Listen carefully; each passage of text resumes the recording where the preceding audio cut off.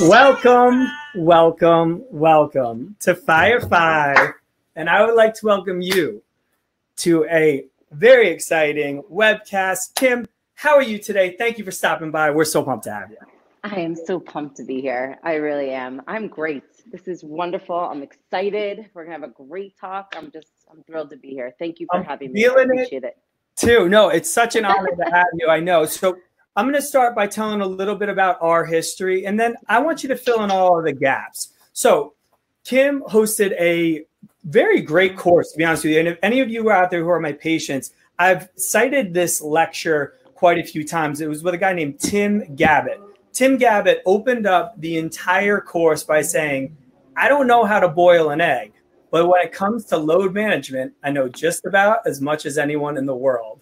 And I have used that line so many times because it's so great. You don't have to be an expert in everything. Who cares? I'm terrible at lots of stuff. And Kim and I were just talking about this all the time, making mistakes. But there are some things that individuals tend to focus on and become very, very proficient in. And those are the people that you want to look at. I don't need to read all of the tendon research that's out there. If I follow Joe Cook, I know kind of where to land. Same thing. I don't need to read every single paper that's written on load management. I take a course by Tim Gabbett, meet some cool people, all good. So that's how we met. And the thing that we really connected on, and something we connected on earlier today, was that they don't teach us business in physical therapy school, like not even close. And the bottom line is we all kind of end up learning from our mistakes. But if you make a mistake and your friend makes a mistake and I make a mistake and then we all come together, that's two less mistakes that I need to make. And that would be great. And especially during this time, and we're going to talk about this, people are going to watch this webcast down the road and hopefully COVID will be way in the rear view. Today, we're in the middle still of a pandemic. I haven't lost a member of my immediate family or anything like that. It is way more troubling for a lot of people, but we're both small business owners. And listen, somewhere between like you go to order your sandwich and they don't have the cheese that you want and losing a loved one, we're somewhere in the middle. And I think that it needs to be talked about, kind of honored. And you have a very, very interesting story. So that's how we connected. We kept in touch. I follow you on Instagram and enjoy everything that kind of comes out. When I saw you were going to the bubble, especially after you had a newborn baby, congrats. I wanted to hear your story. So I knew when you came out, you'd be coming on. So fill in all the gaps. Tell us everything else. Take us through your story.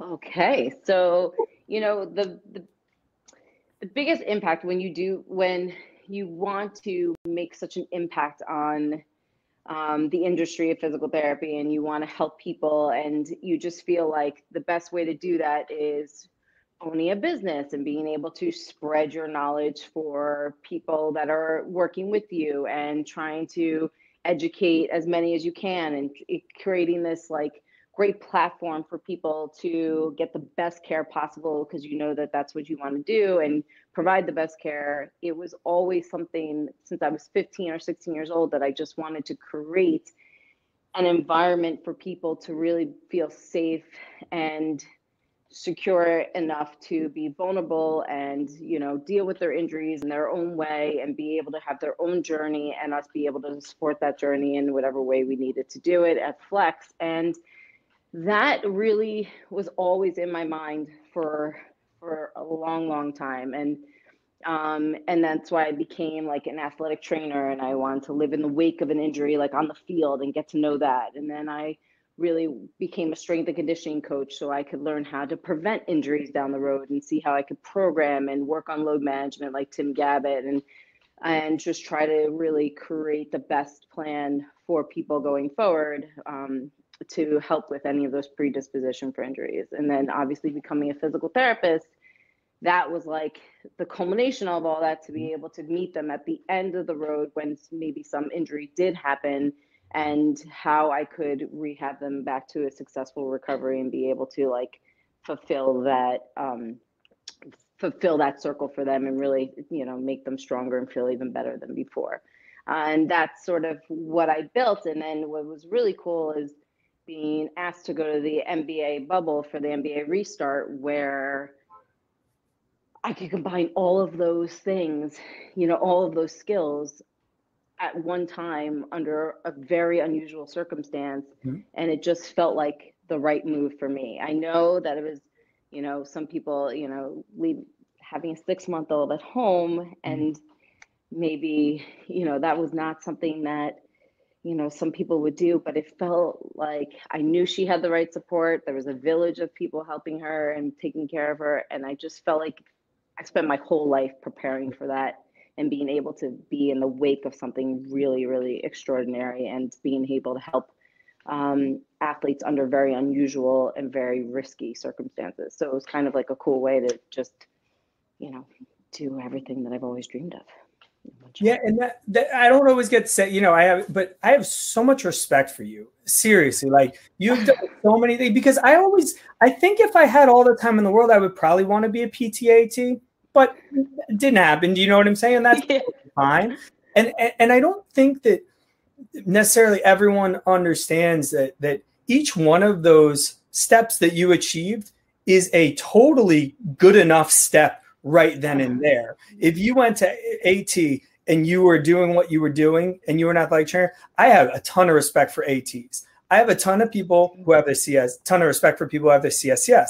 I have a ton of respect for physical therapists. And I really have to stack those on top of each other and tell you how much I respect who you are and what you've done. And just like, congratulations.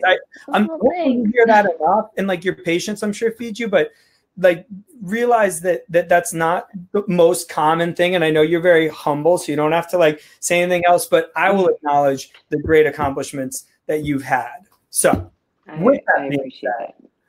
How were you selected for the NBA bubble? Tell us about that. Well, that was a weird journey in itself, because, the NBA restart was like this huge conversation for months and months and months. And, we were really deep into it, and it was, we were going, we weren't going, we were going, we weren't going. And the entire time where the NBA was going and not going, and, like, were all the teams that were supposed to go, like, there was so much conversation. And, a lot of the Players Association, a lot of the players didn't feel comfortable going, and they thought that during this, rightfully so, they thought under this social like reform period, and where we were trying to really speak to people's lives, was it important enough to go start fighting for championships? And obviously what they really, what they came to understand and realize is that now we have this huge platform that they could, spread their message. So it was a lot of back and forth. And during that time, like, the biggest thing for a physical therapist during that time, and the GM of the team that I worked for, and the sports medicine staff that I worked for, our biggest thing was, this was a very risky time for athletes to jump into going right back into battle, right? They just had this crazy time off that they'd never had in their career.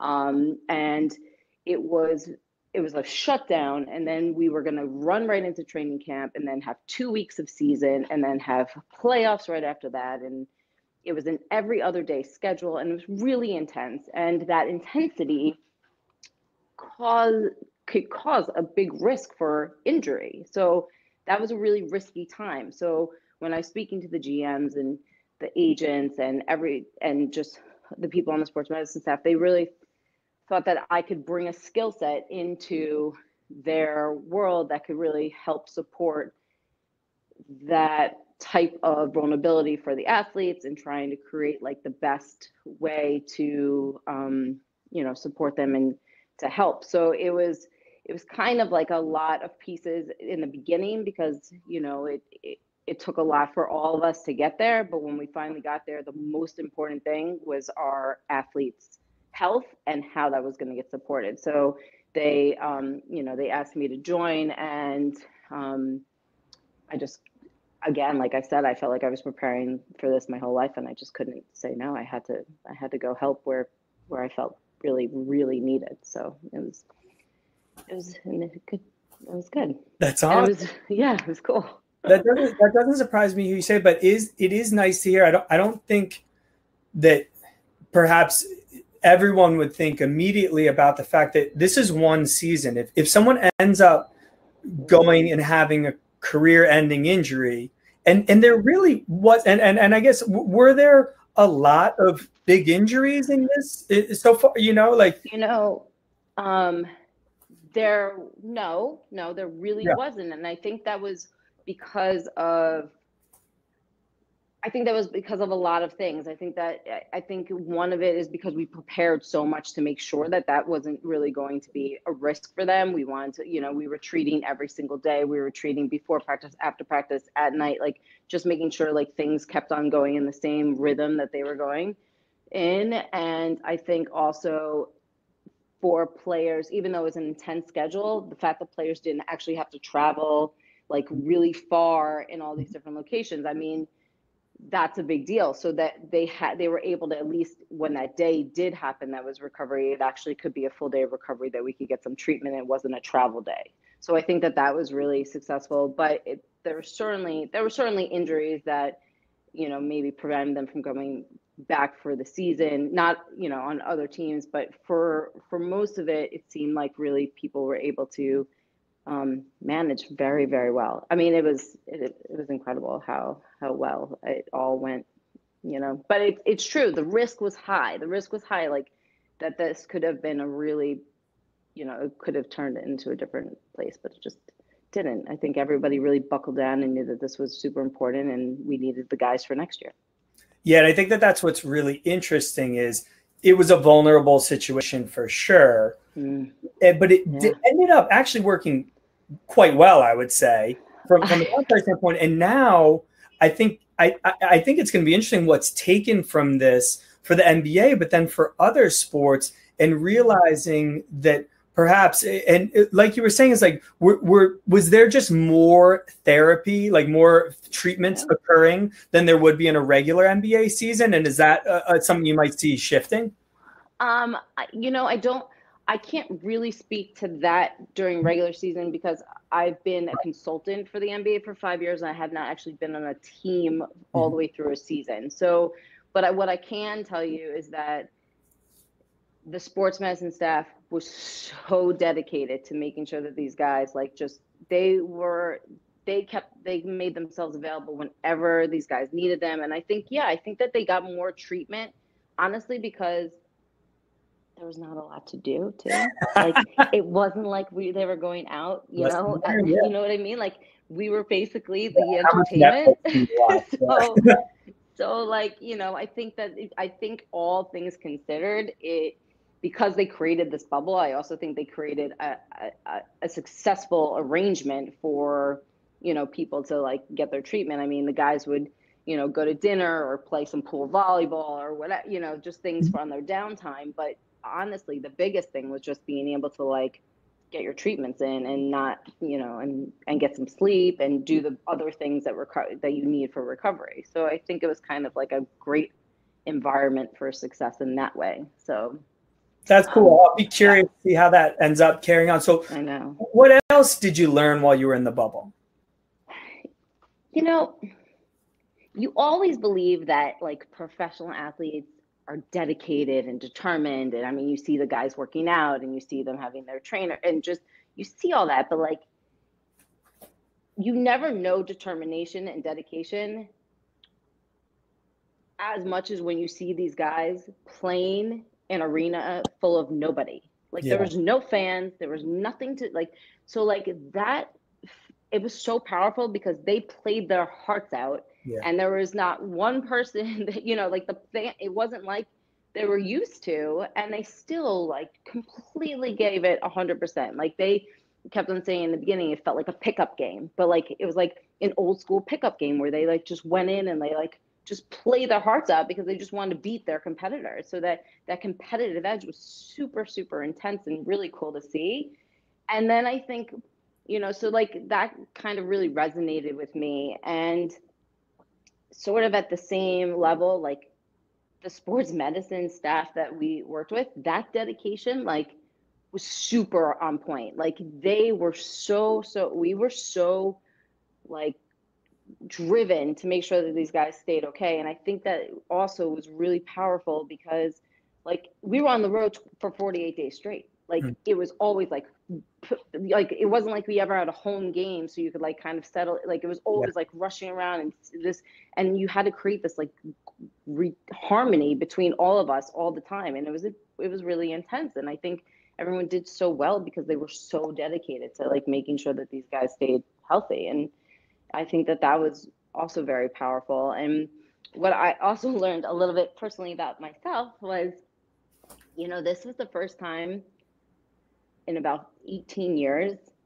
that I wasn't like the boss, or I didn't have my office, and I really was able to like step back and like be a clinician and Yeah. like work my craft and like, you know, I'm always that way when I'm in the moment. But you know, Yeah. there's, you have to, you know, this especially, Yeah. like you have to wear a different hat and then you put the hat back on, and it's a constant like, this time I just got to like keep my hat on, learn from some of the greatest therapists out there, get to like, you know, I learned a lot about team and leadership that I could bring back to my clinic in New York. I felt very strongly about um, how like the dynamics of a team should, you know, like I just saw it from the inside, and I haven't had that ability to see it from the inside for so many years, that it was really nice to kind of take a step back, or you know, and just see it from a different point of view, which I learned a lot. I learned so much. It was really nice, you know. And you know, and then there was this also this like point when you're in the bubble, like you were kinetically sort of connected, like 814 of us, right? Like 37 from every team, like, and 17 of those guys were the players, and the rest were like staff, from like GMs to coaches to sports med, so, and to media. You know, we like all had to be really tightly connected to be able to like make this process work. And we were all, everyone on campus was like on a mission, right? We're like, the mission was, yes, fight for a championship, but the mission was also social justice. The mission was also beat COVID. Like we're not getting a positive test. Like there was like so many other things that we were like driven for. And that was again, like a really powerful experience that, you know, when they say we're all in this together, we really felt like, I mean, we're all under one roof in it together. Like, so it was a really cool experience. Yeah, as far as the social justice, and you don't have to go into it, you can go into it as much or as little as you want, but I think Sure. everyone would want to hear just a little bit about what it was like to be there during that time, because the NBA Sure. has led in in a lot of different ways. Yeah. There are major Yeah. sports across this country, and the NBA has been at the forefront of social reform. And what was it like to be in there? Because I'm sure that that didn't happen in just in hotel rooms, just where no one was there. Like you're there, everyone's Yeah. there. Was there anything else that you picked up or that you learned in that regard? Um, there was a lot of, you know, what I picked up in that regard is that people are almost like let their guard down a little bit to be a little bit more vulnerable and emotional about what they were feeling and how they felt. And obviously, um, it was a very powerful feeling. So people felt like they could express themselves more and maybe educate others on Mm-hmm. what they were feeling or how they were, you know. And so there were conversations that we've never ever had were happening. Yeah. Like talking about like a movie that really brought out a lot of you know, social injustice, and talking, you know, there were certain things that like the guys would be like, hey, you should catch this movie on Netflix tonight, or you get, you know, and just a lot of conversations that would never have been even discussed, that were really discussed. And I thought that was really powerful. And I also think, you know, the team that I was working with, they were going above and beyond, like the owners, like everyone was going above and beyond to like do what they could for their own city and their own, you know, like for this education, and how it really should start in the schools and educating, and you know, creating that, you know, creating that knowledge base so this could translate into something, you know, more power, more impactful going forward. So I think that that was that was really cool to see. There was a lot of meetings, a lot of discussions on it as we were playing. So it was good.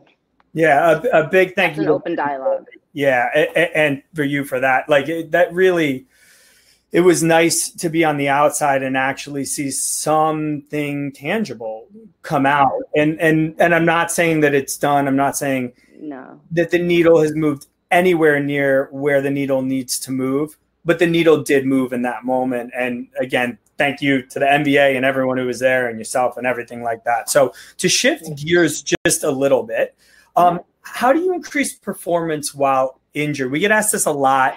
And I think the binary is like, oh, I'm hurt, I can't go to the gym. It's like, whoever said that? And actually, I can say it, like maybe it's the internet, maybe it's a medical doctor that perhaps didn't have the appropriate referral or had bad experiences in the past. Like I don't kind of ever blame anyone for when they do something I don't like. I just kind of look for a reason for it and then try and help so that it doesn't happen anymore in the future. So how do you kind of increase that performance while injured? So, well, the one thing I think when people do sort of shut somebody down, it's possibly just it's a lack of knowledge in that field, or they, like you just want to shut them down to protect them. But to be honest, what you're, there's so many dimensions of what you can do for a player, especially a professional athlete that has to go back out there the next day. But just for other people, when you shut someone down, you're really like sort of bringing them into just a harness, and you're not really allowing them to heal in like more of an accelerated way, in my opinion. So one of the things is, Tim Gabbett says about being like a robust athlete. So you have to periodize and load manage in an appropriate way. Well, that helps like support athletes, when they do get injured, can they, or if there's an injury, this is not an injury that takes them fully out of the game, but certainly like a twisted this or a tweak that, something that we can manage.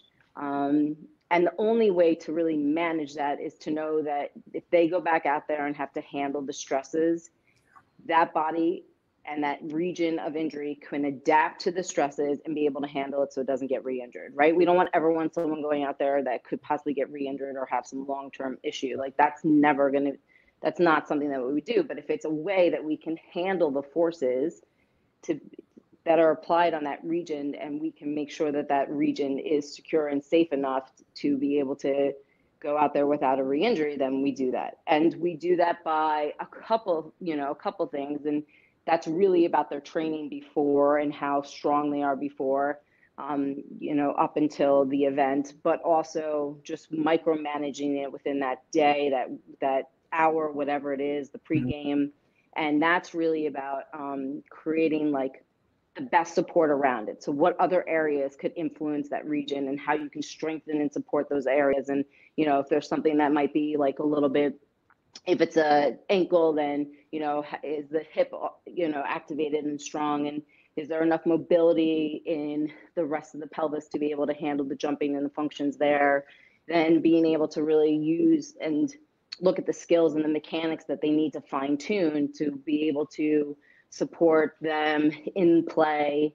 And then it's just everything else. It's like, who are they playing up against? Like, is the team, what the team is like? Is the game going to be fast paced? Is there going to be a lot of in and out? Can we make sure that we can manage the load appropriately on the floor enough for this guy to be able to stay in the game, but not load too much?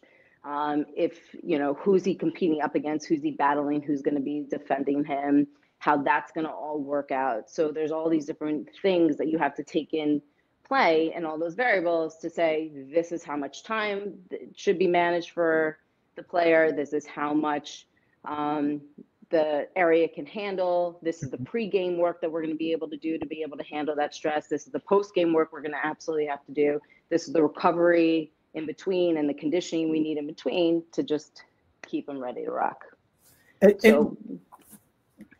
And to ask, this feeds into that, but like, this is an Oura ring. We discussed this a little bit. We talk about this probably like every third webcast. Sorry to bore anyone who's a constant subscriber, pretty much just my mom. So either way, this thing tells you how well you've recovered. One of the metrics it gives you is HRV, that's heart rate variability. Simple, quick line on HRV.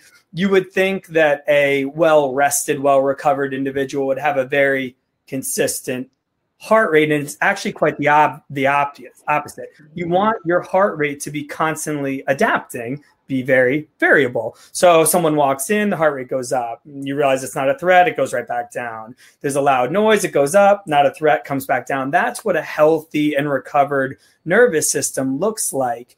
And does that ever, and I know because because every time, okay, so when Prince Harry, who's the prince? I don't know, whatever. The one, started wearing his Oura ring, suddenly none of my patients could get it. Then they could get it. And then the NBA decided they were doing it and no one could get it again. Yay, great. So who they end up using, and for anyone who wasn't reading the news that I was, probably no one, everyone in the NBA, I believe, was offered one of these. Was that incorporated into that big, that's a multi-dimensional, almost schematic that I'm picturing in my mind. Was that factored into it? I love that. That's the way you're thinking. That's why you're so brilliant. You always think like this. So, it wasn't, I'll tell you the honest truth. So it was factored into it somewhat, but the metrics really were, metrics to some people are invasive. Mm-hmm. So there might not have been, and this is just sort of a general across the board, like not just with professional athletes, because I don't want to single them out, but having metrics on you is telling a story that you may or may not want to have told. Agreed. So not everybody would share those metrics to be able to have us create like create like a little bit more of a different program. Now, if this was at home and like they have great sports science guys really working with them on their sleep and their eating, and we have chefs and all these things that like really could help with those metrics and support them. And of course we did that while we were in the bubble, but there'd be more conversations about that just because it wasn't as like of, we already felt like we were being watched a lot, right? Like we had a Kinexon that was attached to us that if we got too close to someone, if we were too close to someone and 6 feet away, the thing would blink. We had a band that like watched our every step, and we couldn't go different places around campus without that band turning a certain color.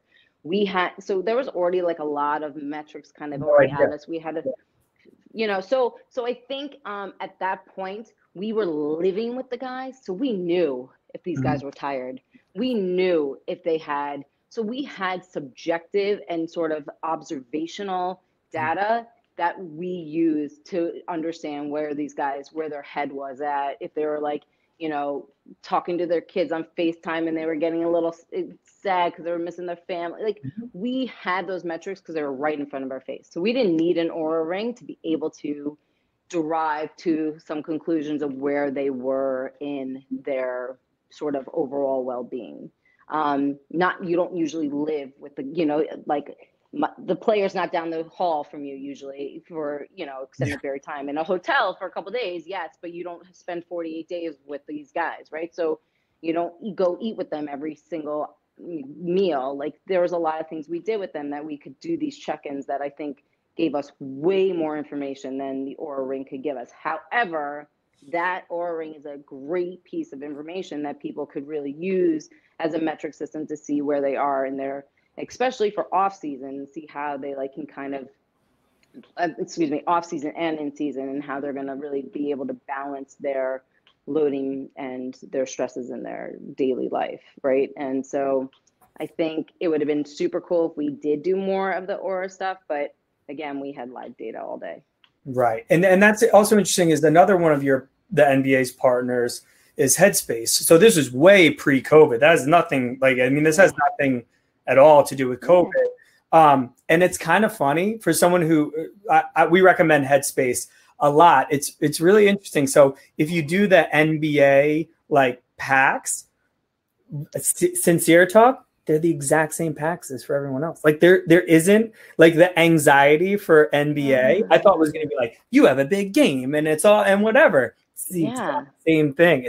They just pretty much were like, boop, and maybe this has changed since then. But I was like, I'm curious. Like, I'm not thinking I'm an MBA. I'm just like curious. Like, boom, let's see what this is. And I'm like, this is the exact same thing. But in Headspace's almost defense, not that they need my defense by any means, but that is the approach to meditation. Like if you pick up the happiness and you pick up the anxiety and you pick up the restlessness, there's actually not a big difference between most of them, because so much of it is, one, trying not to have resistance with your emotions. It doesn't matter what emotion is. It's just trying to realize that fueling the flame can be done by resisting that emotion, and just then learning how to focus and learning how to visualize. And I think it has to do with the amygdala in particular. Like the amygdala is obviously, and for anyone, the amygdala is just a thing that we had to learn exists in the brain. Like it's just a really weird name,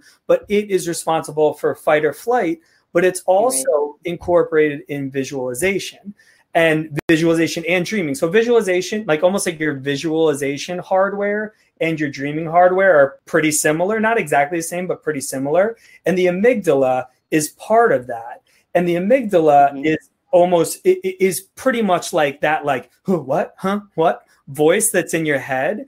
And the way I kind of almost like think about it is it's almost like if you took your like refrigerator and you took like the cooling unit and then you repurposed it as like an air conditioner. Like now it's the same thing. It's just doing something different. It's almost like you've repurposed it and changed it. So either way, long story short, a lot of the things as far as like the ability to have the patience to let emotions play themselves out without intervening and letting them be acknowledged and then come back to earth. Because everything, like we talked about before, is like you go to and you want a sandwich and they're out of whatever. That's going to be a short arc. You don't have to be all that patient to wait that thing out, but real life happens, and that's a longer arc.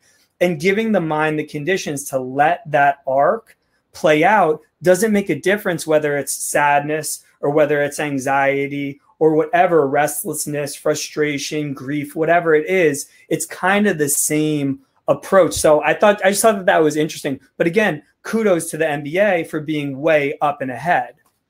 I agree with you wholeheartedly. I think that they really try to be in that space with the guys and trying to really like give them an avenue for being open and feeling that support and feeling like they can like,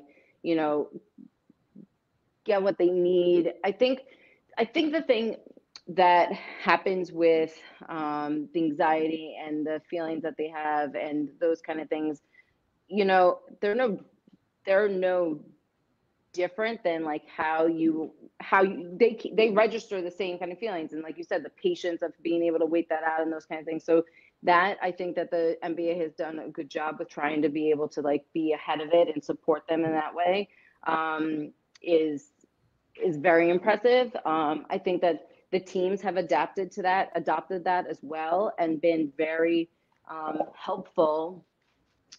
Sorry, very just a little ear thing. In trying to support the overall health of the athlete. And the MBPA has done a great job too. They're really a big advocate for their mental and well-being. Yeah, I always thought that it was just, again, like NBA ahead of the curve, and just kudos and awesome. But again, funny because the NBA portion of Headspace, if you download Headspace and are like, I just want to see what exact same, it's not like you're standing on a free throw line and you're nervous because, again, kind of like your anxiety, my anxiety, someone else's, regardless of what it is, it's kind of the same thing. And it's still manifest the same, Yeah, it's a huge shared human experience. Like nobody doesn't have anxiety. So why wouldn't we just try and like just teach almost like catch-all approaches as we were talking about? So it made sense, but I was a little like, oh, okay, cool. So and then we got these meditation packets that they came and like it was so like all these meditation packets came to our team room, and it was like a stress ball and like a sand, it was like all the things that you would be like, oh, that's so like it's the same, it's just Yeah. It was like a coloring book. I mean, it was just these nice things that you could let your mind drift and like feel like you could, use it as a tool. But it was just funny because they were giving them out all over the place, and it was Yeah. very nice. And it's nice again, like a conversation I was having recently is like, it doesn't like, that was a very novel situation that you were in. No matter what, like no one's gonna feel comfortable in the beginning of that situation. I don't care who you are, it's Right. different. So it's nice that they were aware of that. And Oh yeah, they had therapists. Guys, yeah. Totally.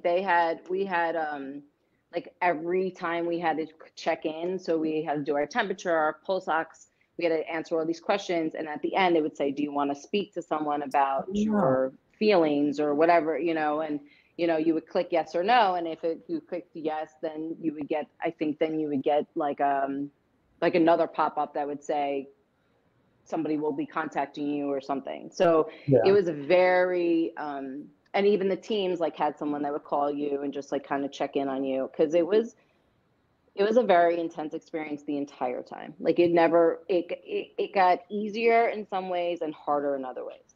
So it was really an emotional roller coaster for everybody at different times. Yeah, well, and again, like thank you to the NBA's like the modern day gladiators taking the time to worry about mental health. It just goes to show like everyone, like no one doesn't get touched by this. So thanks for bringing light to that, especially on this webcast and talking about it. So how do you view PTs in the sports medicine profession? So I think PTs in the sports medicine profession have really made waves. I really do. Our chief medical officer was actually a physical therapist. Whoa. So like that was huge for me. Like, your chief medical officer is usually an orthopedic surgeon. It's somebody that and he was a physical therapy clinician. And I think that obviously we had doctors and everything else, but I think that shows where the physical therapy profession has gone, I think, and keeps going. I think our skill set from performance to rehab has really gained a lot. Now we sort of work in the performance sector and we work in the rehab sector. It's not just like a divided line. I think that having, the advancement of the doctorate in the profession has hired this, it is increased like the standard and the expectation that I think the research and the evidence based that we have created and cultivated over the years has really shown to be has really enhanced our credibility in all fields of medicine. And I think that to be a successful clinician, you need that skill set and you need the knowledge, and I think we've really amped that. I think to be a great therapist really comes from character. So there's like a piece to that a physical therapist can have the skill set and the knowledge, and I think that's really, really important. But to be able to be a very good therapist you need compassion, you need empathy, and you need a little bit of that sixth sense. And I know you know what I'm talking about because you have it. And I know that you have it. And I know that our patients can sense when you have that sixth sense or not, because it's just a little bit of a deeper, you just feel connected to that person just a little bit more, and you really can hear what they need and what they are looking for. Yes, there's an ankle that's tweaked. Yes, there's this that's happening. But what else is really happening to them in that moment or in that stage that they are experiencing because of the injury, and how that really penetrates their life? If you can influence that, then that's really part of the therapy. And I think that that's something that's really, so for guys that have to put it all out on the line every day on a court, that's one way that you really need to have that sixth sense to connect with them. But for a person that, can't pick up the grandchild because they're in so much pain, or they can't connect with their family, or they can't work at their job, like all of those things are so impactful on that person that I think physical therapists in the sports medicine world and beyond really have to have that sixth sense to really penetrate to a much more incredible level. Yeah, and I think that it's my mind goes two ways. One is when people ask me what job prepared me best to be a physical therapist, I was a bartender in grad school. And that is the best way to prepare for two things. One, exactly what you're saying is like you tend to be able to read people more quickly and have a little bit higher emotional intelligence or whatever you want to call it.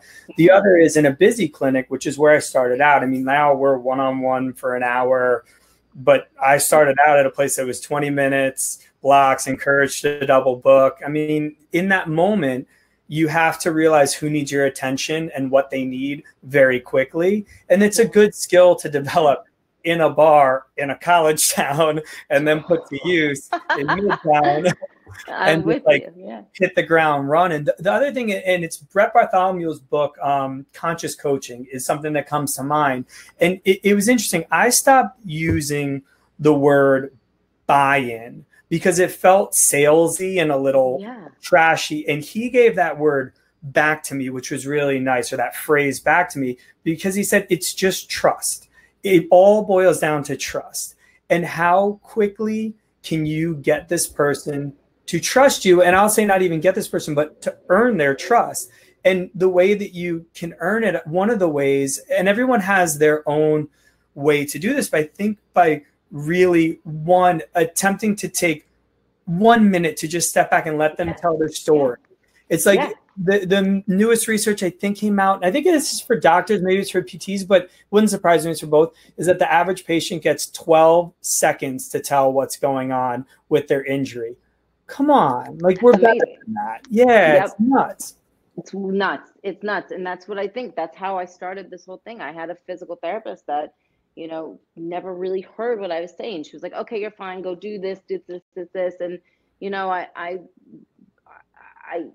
couldn't, you know, I was working through the pain. I couldn't sleep at night because I was in so much pain. I couldn't go to school. Like, there were so many things that happened to my life from just not being able to use my shoulder appropriately. And this physical therapist just kept on saying, you're fine, you know, never really grabbed on. And I said to myself, literally then, I was 15, and I was like, no one is ever going to feel this way. What I'm going to listen.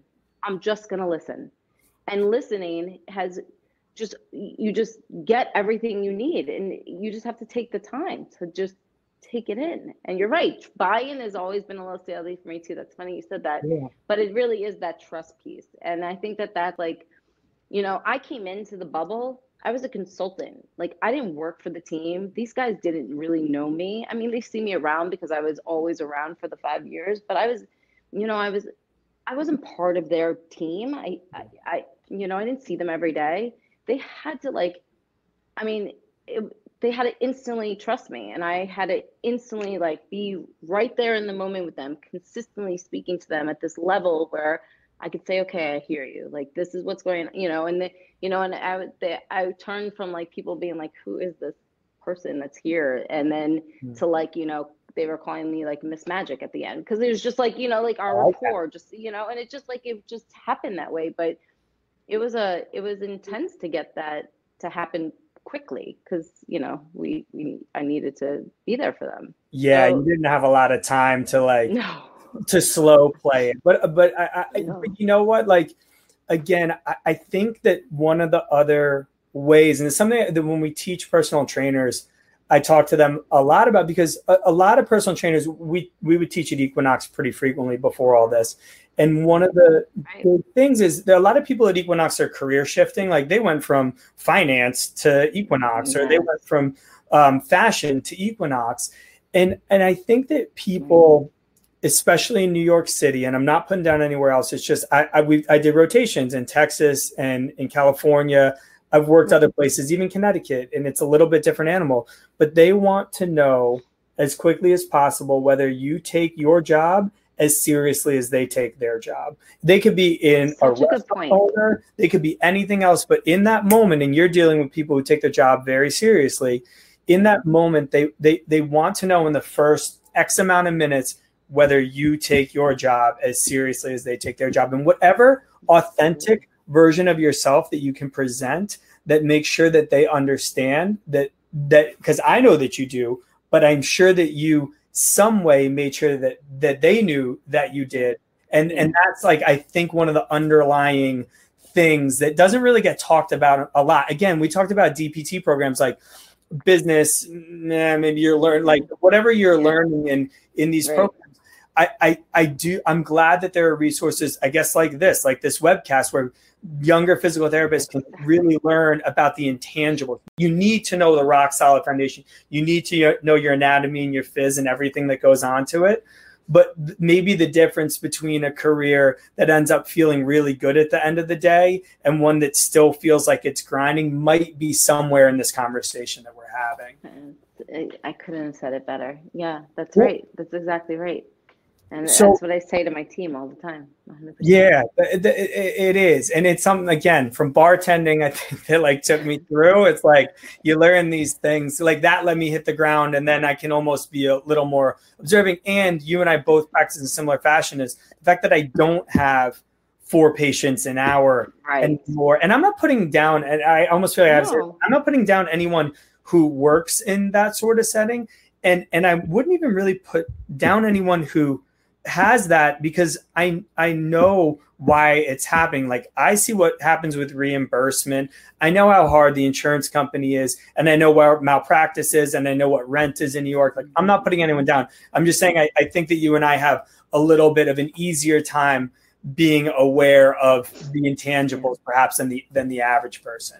So I agree. I think I think it just matters. And I think you're so spot on about the authenticity. I think that is just really, and taking your job really seriously. Like you just, that's something that we've always sort of, it's so funny because every time I hire someone, I always ask them, and I always want to know if they're in the service industry before, like a waiter or a bartender. I was a bartender for a long time too. That's how I got through college. And I think that's such a hardy job that will really prepare you for what we have to do in our field.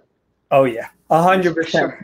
Can I take care of my body like an NBA All-Star? 1,000,000%. Oh, nice! Yay! Okay, but you have to follow a couple guidelines. So yes, you can take care of your body like an NBA All-Star if you put yourself first some of the time, right? Mm-hmm. So in our lives, in our work, in our families, and everything else, if you put yourself first some of the time and allocate time for yourself and put that into a routine and a schedule, then you will provide the time to be able to take care of yourself. So no, do you have all day to train like an NBA All-Star? Do you have people there 24/7 to take care of you?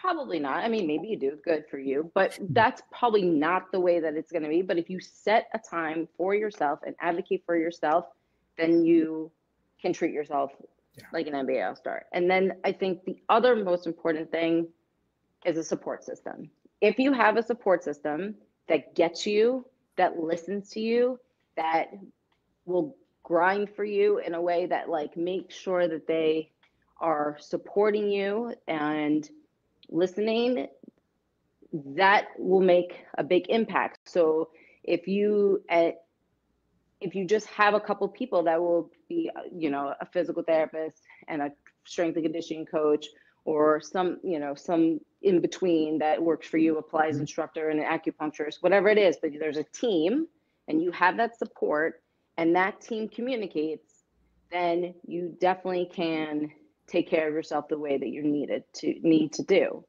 And with that team needs to be a checks and balance for you as well. So there's reevaluations within your year.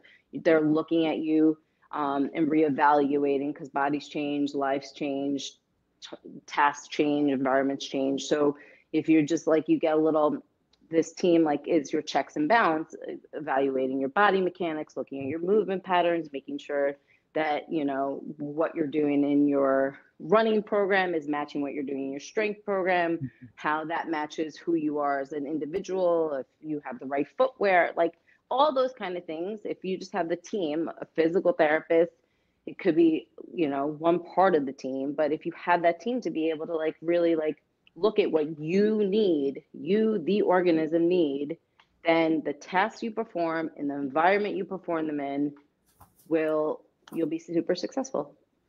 And, like an all-star. Yeah, and your team, you have more under your roof, obviously. And let's just say I asked you this question January 12th. So over at Flex, what does your team consist of? So over at Flex, we have we have physical therapists that have each one of the physical therapists has another skill set. Like they might have a strength and conditioning background, or they might be an athletic trainer, or they have just another variation of a skill set that sort of their wealth of knowledge is a little broader, and then but then they sort of specialize. They have like a little niche, right? So the physical therapists, and then we have strength and conditioning coaches and coaches, so they can really coach people into better health programs and things like that. And then we have Pilates. One of your Pilates, Lisa Marie. Lisa, yeah. Oh, she's a rock star. I love her on Instagram. Global One Health, I think she is. Global Health, yeah.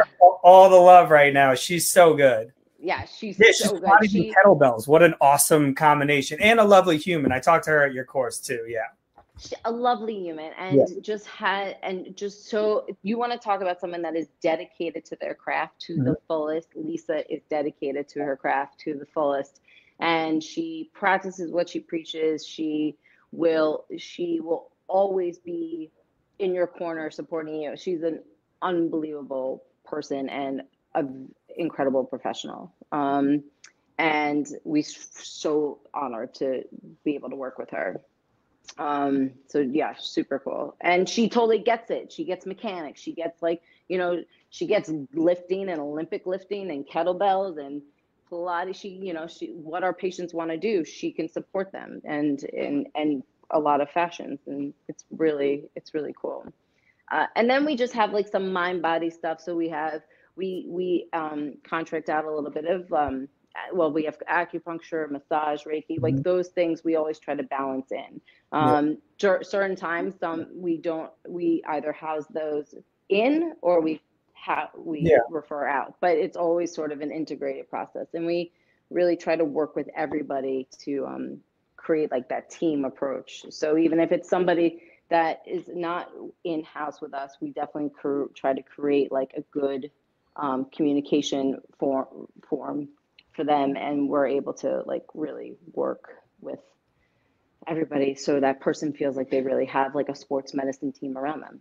Yeah, and we kind of touched on in the beginning, but right now you're primarily, you're still open in Midtown, right? Just tell us a little bit about that, and we'll get into all the like where people can find you, but this is more almost like personal, like yeah, no. We both know there's a lot going on right now. Kind of tell us now. So that was my quote unquote ask you that on January 12th. What'd you have? So right now, what has that evolved into? If you don't, this is really this time as an owner. You've never known the statement, if you don't adapt or you'll die, like better, right? Like you have to just keep adapting and pivoting with the time. And, being an owner of a physical therapy, health, wellness facility is one thing. Being an owner of a health facility in Midtown Manhattan on the 23rd floor is slightly a different thing right now, because just Manhattan's just a little bit different. The vibe is very different. So we are doing a lot of telehealth because that's where we're going to support our patients and really be there for them. We're doing, we're going to the Hamptons 4 days a week, being in the Hamptons and sharing our time in the Hamptons as well as in the city, because we're just trying to support where our patients are located. Home visits, we are doing what we need to do to just be there for our patients in their comfort zone.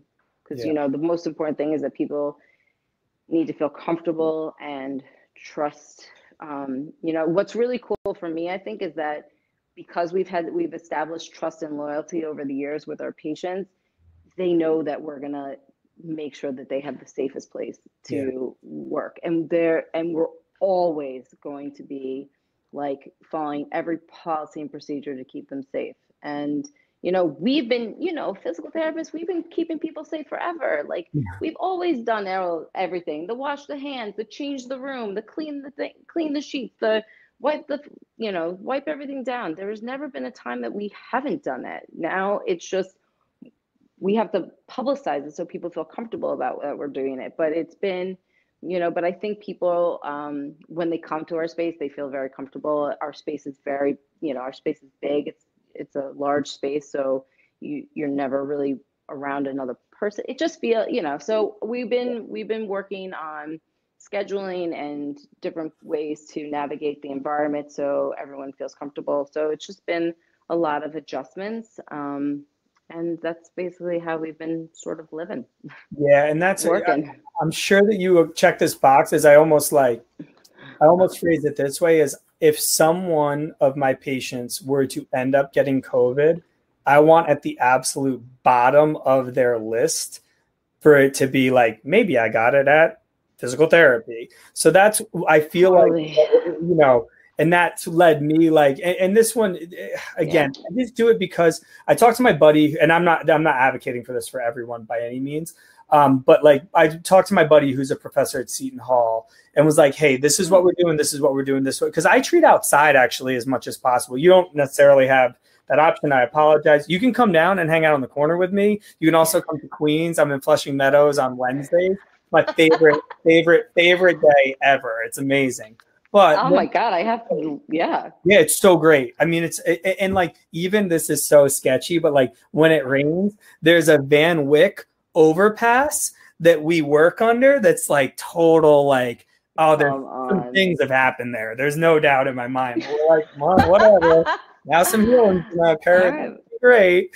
And so either way, I'm treating outside, all that, N95, KN95 over it. I have like this hospital grade, like it literally said, like, if the blood of someone with HIV ends up being, it was like this, whatever. It's like some serious cleaner stuff. Put my dad on that. I was like, hey, Dad, let's put your PhD to good use. Find me the best cleaner. You're awesome. Thank you for being my support system, along with my mom and my wife and my brother and everyone else. So, so nice. Yeah, great.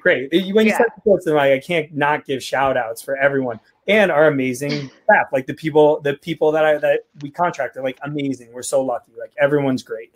So with all that being said, though, it's like the one thing that he was like is you might want to work in some sort of continuity of testing. And it's very hard because tests aren't very rapid at this moment in time. It seems like something that is becoming more popular. But every Tuesday on my way in, I go get poked in my brain and I can tell everyone like, hey, just so you know, like there's no chance you're getting COVID today, right now, in this moment. It's not happening. So that is like a little bit of like a peace of mind. But again, I think the real battle that because this is like, I'm not saying it's fiction, but it's like the story that goes on in our mind and the story that's actually happening aren't always the exact same thing. And the story that you want in that person's mind is to be when they're like, where did I get this? Not even have you on that list. And I'm sure that you're checking off that box every single time. Yeah, no, you're right. But that's like, I'm so confident that I'm not going to be the one that is on that list. Like there's no, I mean, what we have done to be able to really work that in. I've been tested 68 times. Whoa, your nose. Times. Poor nose. If you had a nose like me, it would be fine. But you got a nice nose. You got a nice little nose. Again, poor nose. It's what? Your poor nose. I know, man. Yeah. It's been crazy. The person that gives me the test now, because we get these tests every week, and that I like talk while they're doing it. They're like, how are you talking while you're doing it? I'm like, do you understand how many times you've done this test? Yeah. And I, and then you get the saliva test and you get like, so you get a strep culture every day. And then you get the nose thing and you're just like, your brain feels like but there's a place that we can get it pretty rapidly. So it's just been, but it's just crucial to just keep doing it with our team, because it just gives it one more, you talk about that trust. It's just another piece of mind, gives people peace of mind, and you just want to keep facilitating trust. And if that's the way we have to do it, that's just, and we're in healthcare. It makes sense. We have to do it. And I completely agree. And so on 51st Street is Medical Offices of Manhattan. So right now they have the antigen testing, which you could say like has its pros and cons as with anything, but they're getting a rapid PCR in office in the next week. So Carly is the PA over there. She's phenomenal. Medical Offices of Manhattan on 51st Street. I believe it's 211 51st Street. Check them out. Anyone who's a clinician, anyone period. Because it's so hard. When I went to CityMD, it was 12-day turnaround. That means I've killed everyone. So that's not really all that helpful. What do you do? So Medical Office in Manhattan. So can you tell us, as kind of a continuation, I'm going to open this up right now to questions. We already have one opened up, but anyone else who has any questions for either of us, just drop them in the chat section right now. But Kim, can you just tell everyone where they can find you as far as like the website, your location, even like newsletter? I know I've seen something come out with that. Yeah. Sure. So our website is www.phlexnyc.com. So it's flexnyc.com. You can get to our Instagram handle through that. You can, FlexNYC is our Instagram. We are located all over right now, but we're our brick and mortar is on 370 Lexington on corner of 41st Street. And we're also, we're available. We're just doing everything that we can to support people, and that could be, again, virtually or in the home or and in our office. So that's where we are. You can come check us out. That's awesome. Yeah, definitely. They really are great. And it's like, it's just nice. This is exactly what it is. I felt like when we first talked, again, it was that really what it was that made me want to talk to you was I felt like you took your job as seriously as I take my job. And now to come full circle with everything we've been talking about. Yeah, exactly. Totally. Yeah. That's why we wake up every morning, right? Yeah, exactly. So I'm not you coming from Douglas. So my guess is that the experience made the NBA much more aware of mental health issues, something that they were already in the lead with. Do you think that's going to make a difference with the players more understanding of the relationship between mental and physical health? And Douglas asked this early. Douglas, you were like foreshadowing our whole, a lot of our little deep dive tangents. Well done, Douglas. So Kim, take that one. I think that the nature of the entire experience for them and the way that the NBA handled the whole everything from having the guys go into the bubble to supporting them while they're there to all these things, to being able to have open conversations, to be able having access to mental health either support or just being able to have open conversations and dialogue. I think that it's going to really create a better dynamic between the mental and the physical health for the players. I think that they're going to feel a little bit more comfortable being able to kind of expand their vulnerability realm in that way.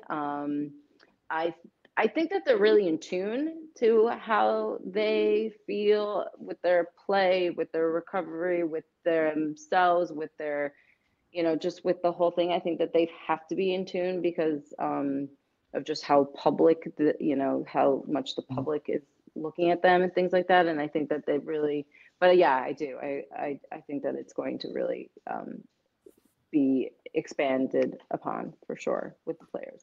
Yeah, I hope that I mean, it would be nice to have other people that are leading other sports and just other organizations. Right now, it is nice that someone is leading in a direction that feels like the right direction. So our next question. comes from Julie. The NBA has so many resources. I work with professional dancers, not as much money, agreed. So what resources do you think were the most valuable, i.e. treatments, tracking data, working with trainers, mental health, recovery modalities, etc.? Because obviously having a trusted person besides having a trusted person that you obviously are. So out of the things, what did you feel was most valuable for if someone didn't have as much money, but was still working with very high level athletes? What of the things that were done while you were in that bubble do you think were best bang for your buck? Ooh. So that's a tough one because this was a very expensive project that they embarked on. And the most effective utilization of resources was the technology that they used and worked with to keep people safe and support people. But I think that might be a very expensive piece of it because of just, right? But I think there is ways to use technology and be able to craft, I think there's ways to use the technology to craft some support for others, and being part of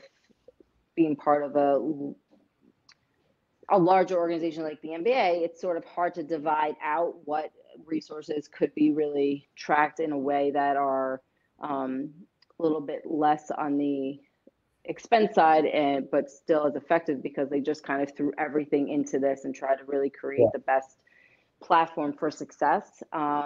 I do think it is having the right people around them and supporting them. And I think that just comes from having a very strong organization to begin with, right? So I'm sure that you have a very strong organization, and being able to, provide the right people and the support, I think it's very valuable.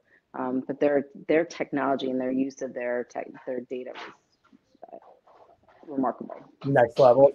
And what do you think? And almost I'll ask a similar question in a different way. So let's say, as far as like maybe not, but let's just assume that there were more treatments per person occurring in a week than there would be in a regular season. So we'll take increased treatment, meaning like even if you didn't think you needed it, maybe you just kind of like went in and got some.